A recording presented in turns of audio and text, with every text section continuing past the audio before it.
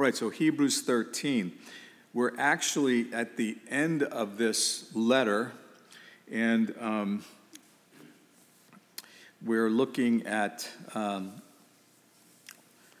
tonight I want to look at from Hebrews chapter 12, verse 18, and most of chapter 13 as well. So I don't want to just read through that now. But the issue for the Hebrews, and the name of this letter is given to it by the people to whom the letter was sent. And these are Jewish Christians, Jewish believers.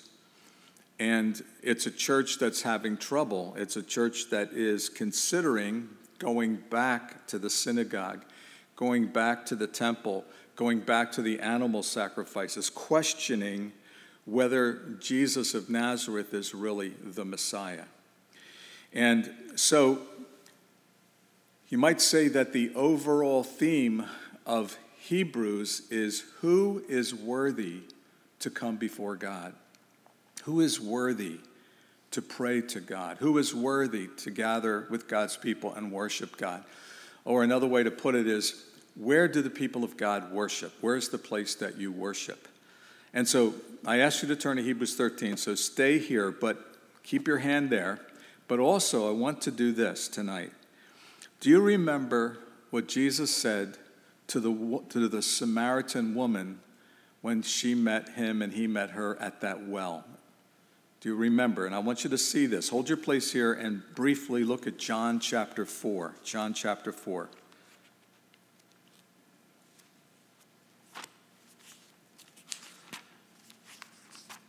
Now, if you remember, in Deuteronomy, God says, I will decide where you're to worship, the place, and I will decide how you are to worship. So, as Israel went into the so-called promised land, it was already filled with people who were worshiping God in any number of ways, gods and goddesses. Some of the things that they were doing in the promised land before God's people filled it, they would sacrifice not only animals but children, and they would do all kinds of what the Bible considers immorality and call it worship.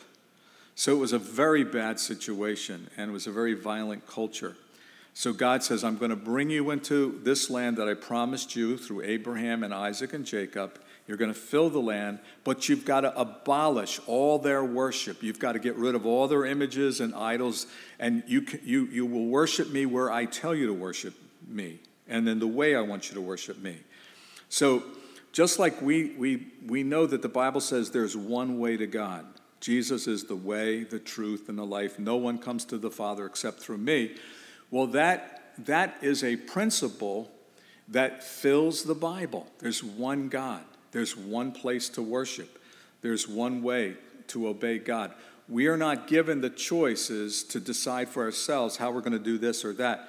God made us. He made us in his image, and he made us to know him. And our best hope for joy and satisfaction and contentment and delight and fulfillment is to listen to him and to believe him and follow him through Jesus Christ. So look what happens here. Knowing Jesus Christ, who he was, and that he knew the Word of God through and through, right? Look what happens here. He meets this woman, and in John chapter 4, verse 19, the woman said to Jesus, Sir, I perceive you are a prophet. Our fathers worshipped on this mountain, and you Jews say that in Jerusalem is the place where one ought to worship. So the woman was a Samaritan. And there was this argument between the Samaritans and the Jews. The Samaritans said, you worship over here, Jacob's well. And the Jews said, no way, that's sinful, that's rebellion. You're supposed to worship in Jerusalem where the temple is and the priests are, right? That was their argument. Now Jesus, he doesn't side with the one or the other. Notice what he says here. He says in verse 21, Woman, believe me, the hour is coming when you will neither on this mountain nor in Jerusalem worship the Father. This is a huge change. I want you to understand that. He could have been taken out and stoned right there at that very moment if he'd have said this in Jerusalem and the wrong people heard him. In other words, he's going against what God Almighty said in Deuteronomy chapter 12, which we read, right? Now, of course, he is God Almighty. And something is up. Something big is happening here. Verse 22, you, Samaritan woman with your Samaritan compatriots, you worship what you do not know. We know what we worship, for salvation is of the Jews. In other words, it comes from the Jews. But the hour is coming, and now is, when the true worshipers will worship the Father in spirit and truth. For the Father is seeking such to worship him. God is spirit, and those who worship him must worship in spirit and truth.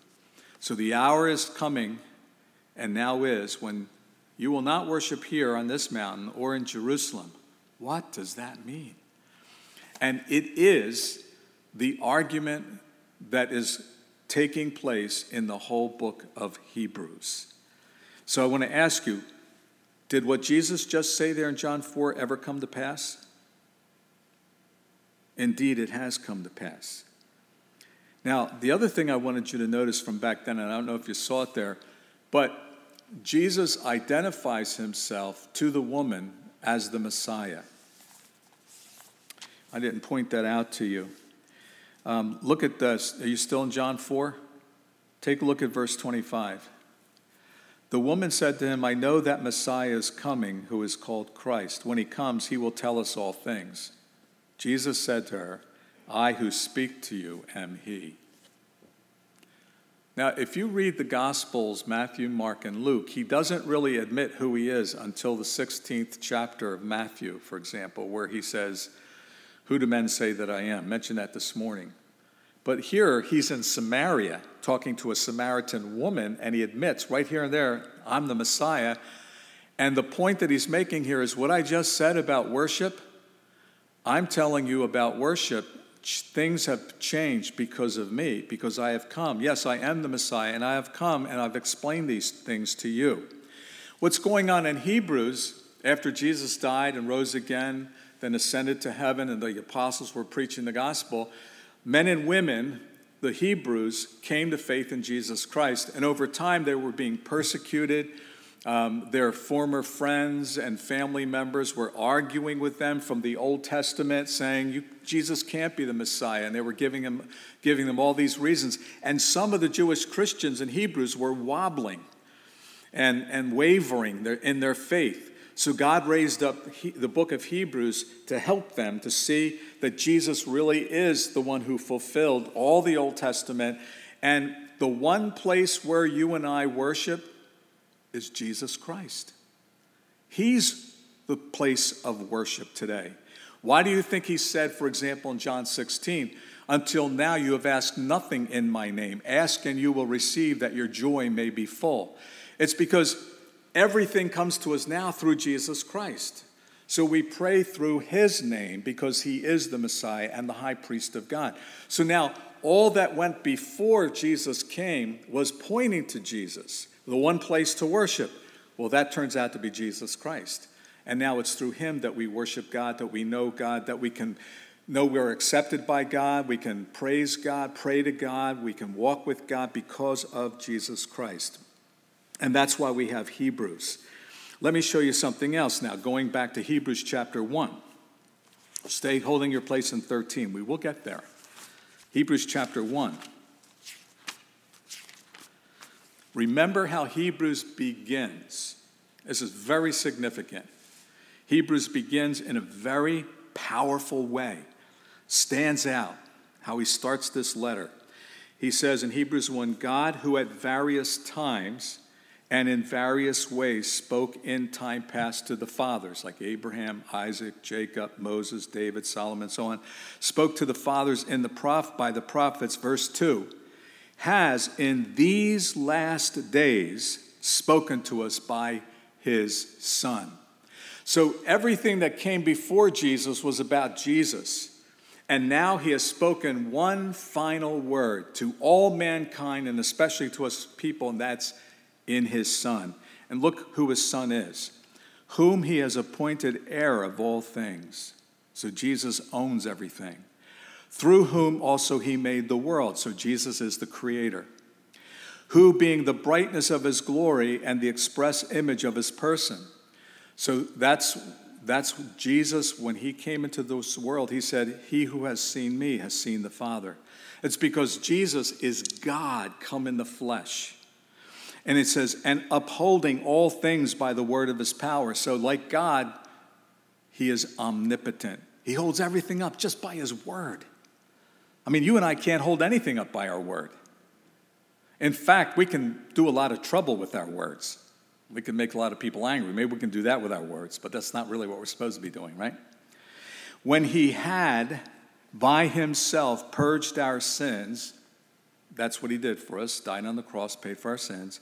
He sat down at the right hand of the Majesty on high with his Father, having become so much better than the angels as he has by inheritance obtained a more excellent name than they.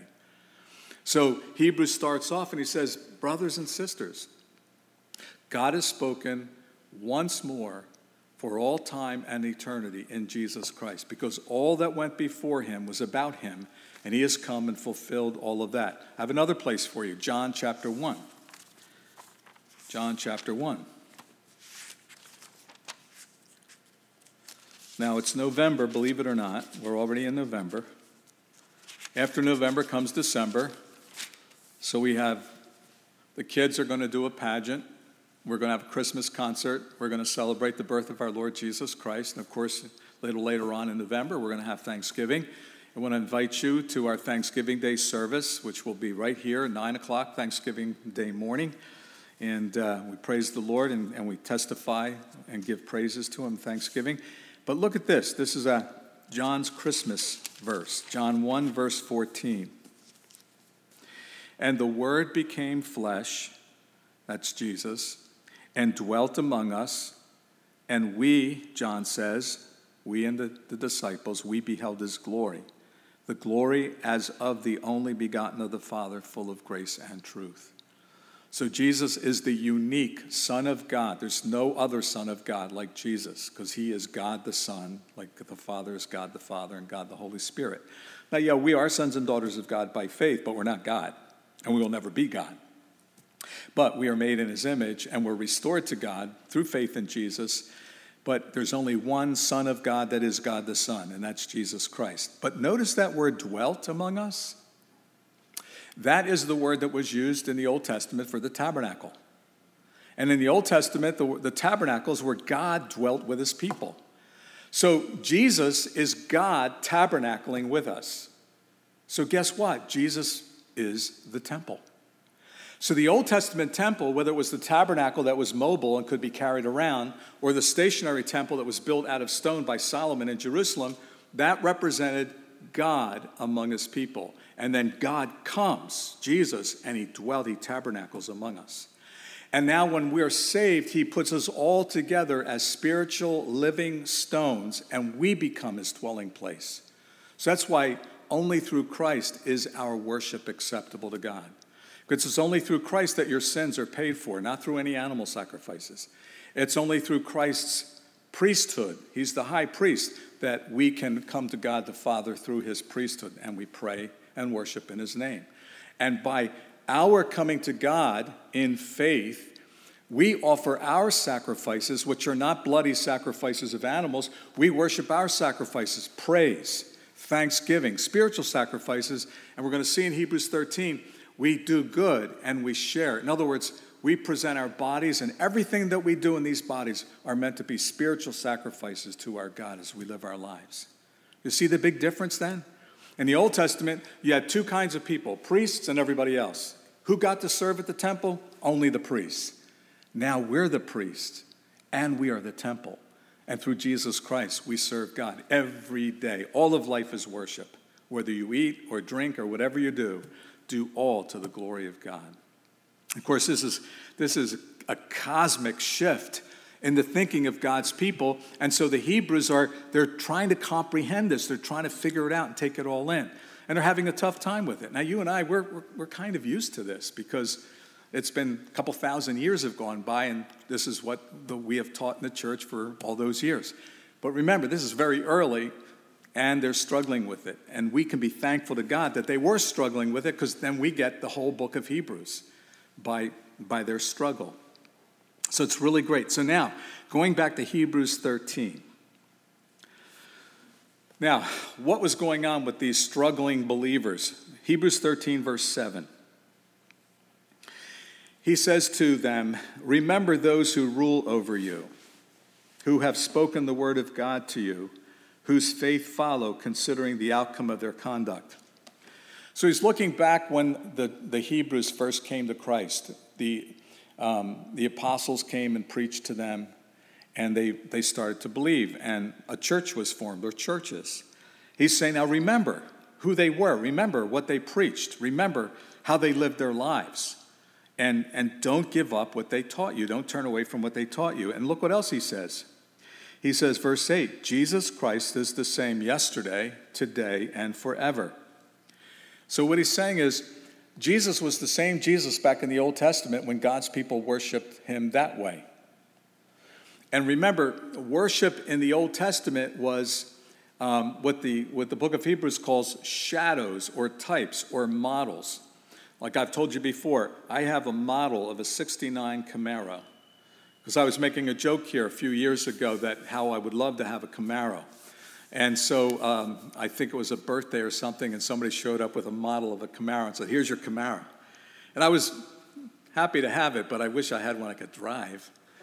But I still have that Camaro up over in my house, up on the desk. But the model is not the real thing. So the temple was really a model of Jesus. The priests were really a model of Jesus. The animal sacrifices were models of the sacrifice of Christ, right? So when Christ comes, we don't need animal sacrifices anymore. We have a priest, and we become priests, and we are the temple of God. And that's what he's saying to them. So he goes on to say in verse 9, "Do not be carried about with various and strange doctrines or teachings, for it is good that the heart be established by grace, not with foods which have not profited those who have been occupied with them." So it seems like they were going back to dietary rules. They were going back to the temple, to the synagogue. You're not allowed to eat pork and things like that. And they were losing their grip on Jesus Christ. And he's saying, don't do that. Remember who taught you what they taught you. Remember, Jesus Christ never changes. He's the same yesterday, today, and forever. Don't go back to the BC. Go on with the new covenant where Christ died for us and shed his blood for us. So that's going on. Now, I don't want to minimize the difficulty that these men and women had. Because as I started out tonight, I reminded you that God made it very clear, and for thousands of years, God said, worship me here in Jerusalem at this temple.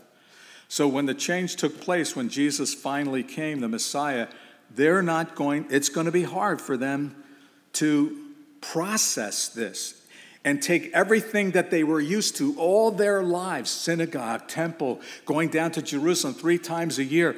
We must worship this way and only this way. And how can I be forgiven if there's no animal sacrifices? What if I'm not there when the Day of Atonement takes place? What am I going to do? He's saying, listen, Jesus Christ has fulfilled that, okay? Now, this is how he does that. Look at verse 10.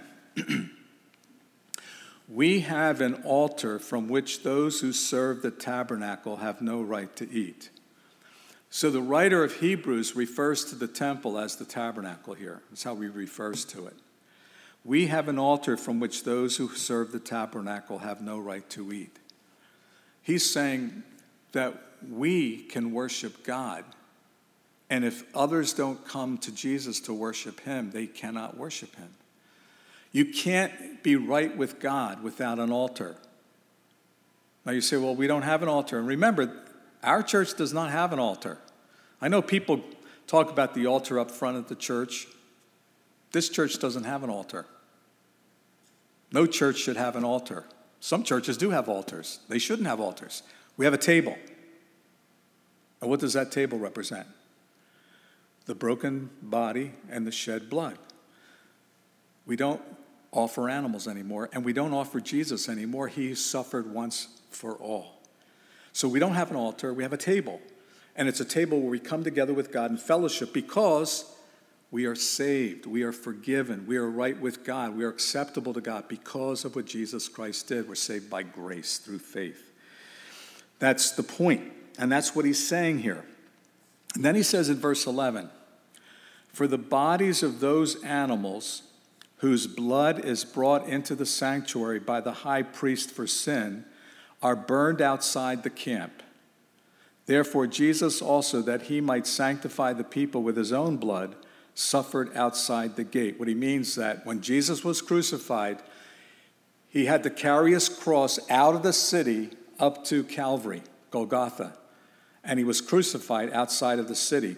Now, do you know what he's talking about there when he's talking about the animals? He's talking about the Day of Atonement. Remember what the Day of Atonement was? Once a year, Yom Kippur, the Jews celebrate this to this day. And it's when the high priest offers animal sacrifice for himself and his family to purify himself and his family, and the priest, and then offers a sacrifice to purify Israel.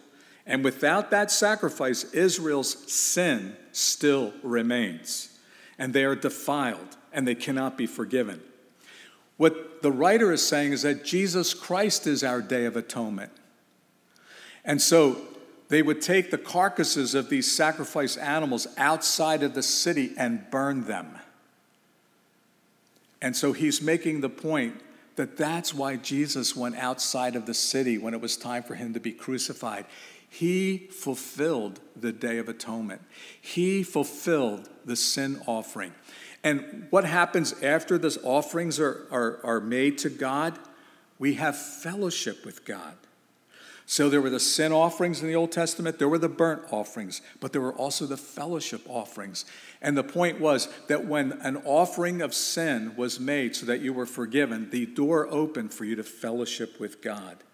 So the point is that Christ did offer himself once and for all for us, as is the argument of Hebrews, then our fellowship with God, the door is open, and we don't have to be afraid anymore, because through Christ, we are always acceptable to God. When we sin, we ask forgiveness. We don't offer another animal. We ask forgiveness. We repent and ask forgiveness. And Christ and the Father are always welcoming us. Remember, Jesus said he would leave the 99 and go after the one that went astray. That's how gracious our God is. And that's what's going on here when he says this.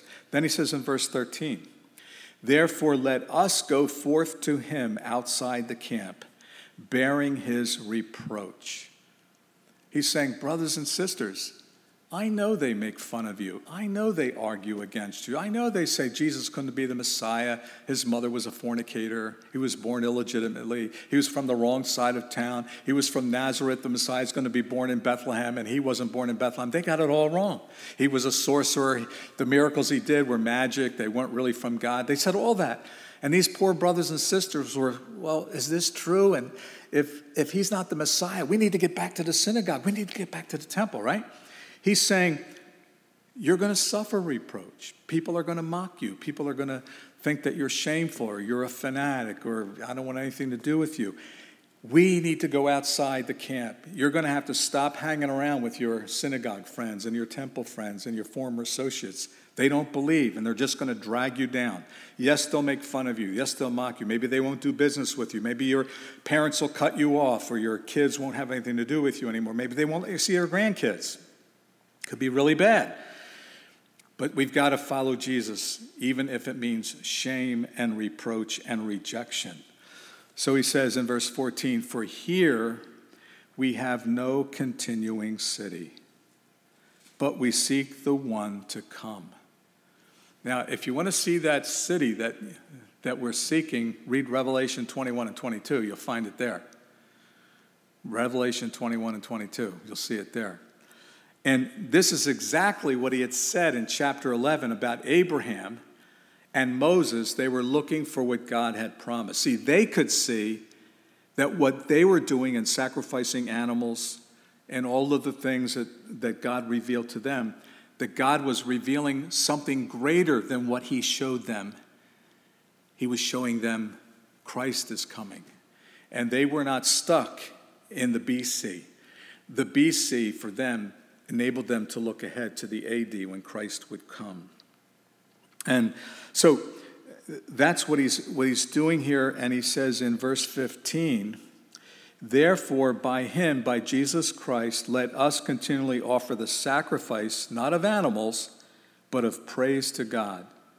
That is the fruit of our lips, giving thanks to his name. That's what we come to do on the Lord's Day. That's just one of the places where we do this. But throughout the day, you can stop and give praise to God. You know, you get up, you go outside, maybe the sun is shining. It's really great these days to see the sun shining. It's been raining so many times over the last few months. See the sun shining, go, I praise you for that. It's okay to praise God for the rain too, by the way, because things are really green out there. I think the trees were having a hard time turning color because they got so much rain this past summer and fall. And then he says, verse 16, and do not forget to do good, and that's what you do with your lives, and to share. You share your life, you share your fellowship, you share your friendship, you share your possessions, you share your money with those who have needs. And that's also sacrifices, for with such sacrifices God is well pleased. Is that making sense to you about how things have changed? We, therefore, if we offer sacrifices, that makes us priests. Correct? Because when a man or a woman in Israel who was not a priest needed to make a sacrifice, they would pay for the animal, but they had to take it to the priest, and the priest would do the sacrifice. But we make the sacrifices because we're the priesthood and Christ is the high priest. Let me show you in regard to this, Hebrews chapter 4. And we're going to finish our time here with this. So the question is, who is allowed to worship God? Who has that right? Who has that forgiveness? Who is washed by the blood of the Lamb? Who has any right to enter into God's presence? Well, look at this, Hebrews chapter 4, verse 14. Seeing then that we have a great high priest who has passed through the heavens, Jesus, the Son of God. All right then, let us hold fast our confession. That's our confession of faith.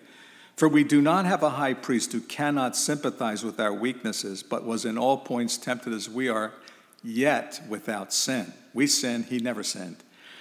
Then look at verse 16. Let us therefore come boldly to the throne of grace, that we may obtain mercy and find grace to help in time of need. So we can come right into the presence of God. Remember who was allowed to do that in the Old Testament? One man. How many times a year? Once a year, the Day of Atonement. Christ is our Day of Atonement. Remember when Jesus died, what happened to the veil? It was torn from top to bottom. That means we have access to the Holy of Holies through faith in Jesus Christ. Also, take a look at Hebrews chapter 10. And this is all through Hebrews. So when you go back over Hebrews, look for these things. They're very encouraging to us. Look at Hebrews chapter 10, verse 19. Now, the throne of grace is the Holy of Holies. But now it's going to say it specifically. Hebrews 10, verse 19. Therefore, brothers and sisters, having boldness to enter the holiest by the blood of Jesus, by a new and living way, which he consecrated for us through the veil, that is his flesh. So the veil at the temple represented Jesus' body being put on the cross. See that? Through his flesh, and having a high priest over the house of God or the family of God, that temple of God, which we are, let us draw near with a true heart in full assurance of faith. Don't be bashful when you pray. Don't be bashful. Don't be shy. Don't think, oh, God would never listen to me. Oh, no? You believe in Jesus? He wants to hear you. You're his son. You're his daughter. Don't be shy. Don't be bashful. Don't be reluctant. Don't hold back. Go into the presence with a holy and yet humble boldness. Humble because you're trusting in Christ, but bold because you believe in Jesus. That what he did for you, he did. And it's exactly the right thing for you to do is go boldly into the throne of grace. Let us draw near with a true heart. Be sincere, in full assurance of faith, having our hearts sprinkled from an evil conscience and our bodies washed with pure water. So you say, well, I've done bad things, Lord. Yeah. Only Jesus is without sin. But did you throw those bad things away and you said to the Lord, forgive me, I admit them, I confess them, and through the blood of Christ, you're washed and cleansed inside and out. And that's what the water of baptism symbolizes. It symbolizes God's complete washing of you and renewing you. So you see that here. So, according to the Bible, you and I are acceptable to God only through Jesus Christ. You try to get to God any other way, you'll be rejected. I am the way, the truth, and the life. No one comes to the Father except through me. Now, it's a curious phenomenon to me, and you can ask Dave Clark. He's an expert on cults, for example, and religions. It's a curious phenomenon to me, if not a little unsettling, to see men and women today even, and all throughout history, who say they believe in Jesus and salvation by grace, going back to old covenant forms and practices. And it happens, and it's wrong. Yet it happens all around us. Let me give you, for instance. Right at the start of the New Covenant church, Paul had to write to the Galatians. Because what were they doing? Going back to circumcision. Going back to the old covenant rules and rituals. And he said, I'm afraid for you, because it looks like you're falling from grace. Right at the beginning, Galatians is one of the earliest writings of Paul. They were going back to be Jews, Judaism. Today you have the Seventh-day Adventist. You can't be a good Christian if you don't obey their dietary rules. You're not allowed to eat this, you're not allowed to drink that. I think the Mormons do that too, a bit of that. Christ is the way to God. You are made right with God through Christ plus nothing. It's Christ and Christ alone, right? Or the Roman Catholic Church. You walk into there, it's like you're back in the Old Testament. They do have an altar. And they turn the bread and the cup into the body and blood of Christ. Or the Orthodox Church, the vestments and all of that. Hey, do not distract our attention from Jesus Christ. Many Messianic Jews have revived the old covenant ritual meals and observances, and they treat them as though that they're necessary. No. Christ is our Passover. Christ is our Day of Atonement. Christ fulfilled every single one of those feasts and sacrifices and rules and rituals. Read Colossians, for example. They were shadows. Christ is the substance.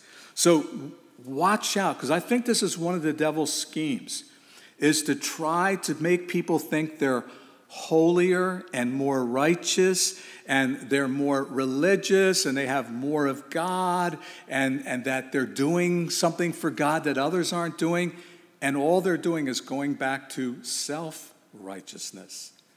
What I do, what I think, what I believe, it's Christ and Christ alone.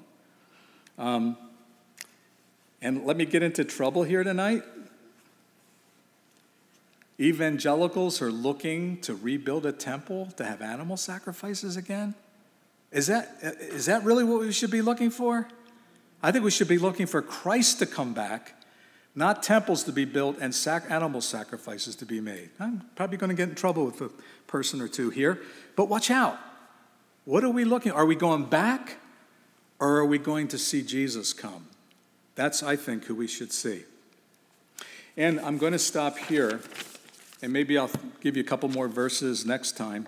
But tonight we're going to have some of the kids come up, and they're going to do a little ministry. I think it's the Tadpoles. They're going to do a ministry in the church. And so I want to close, so when they come in, we have the way cleared for them. It's one of their service projects. You know, the Tadpoles are being taught, even you, a little child like you can serve the Lord. So I'm going to stop here. Let's pray.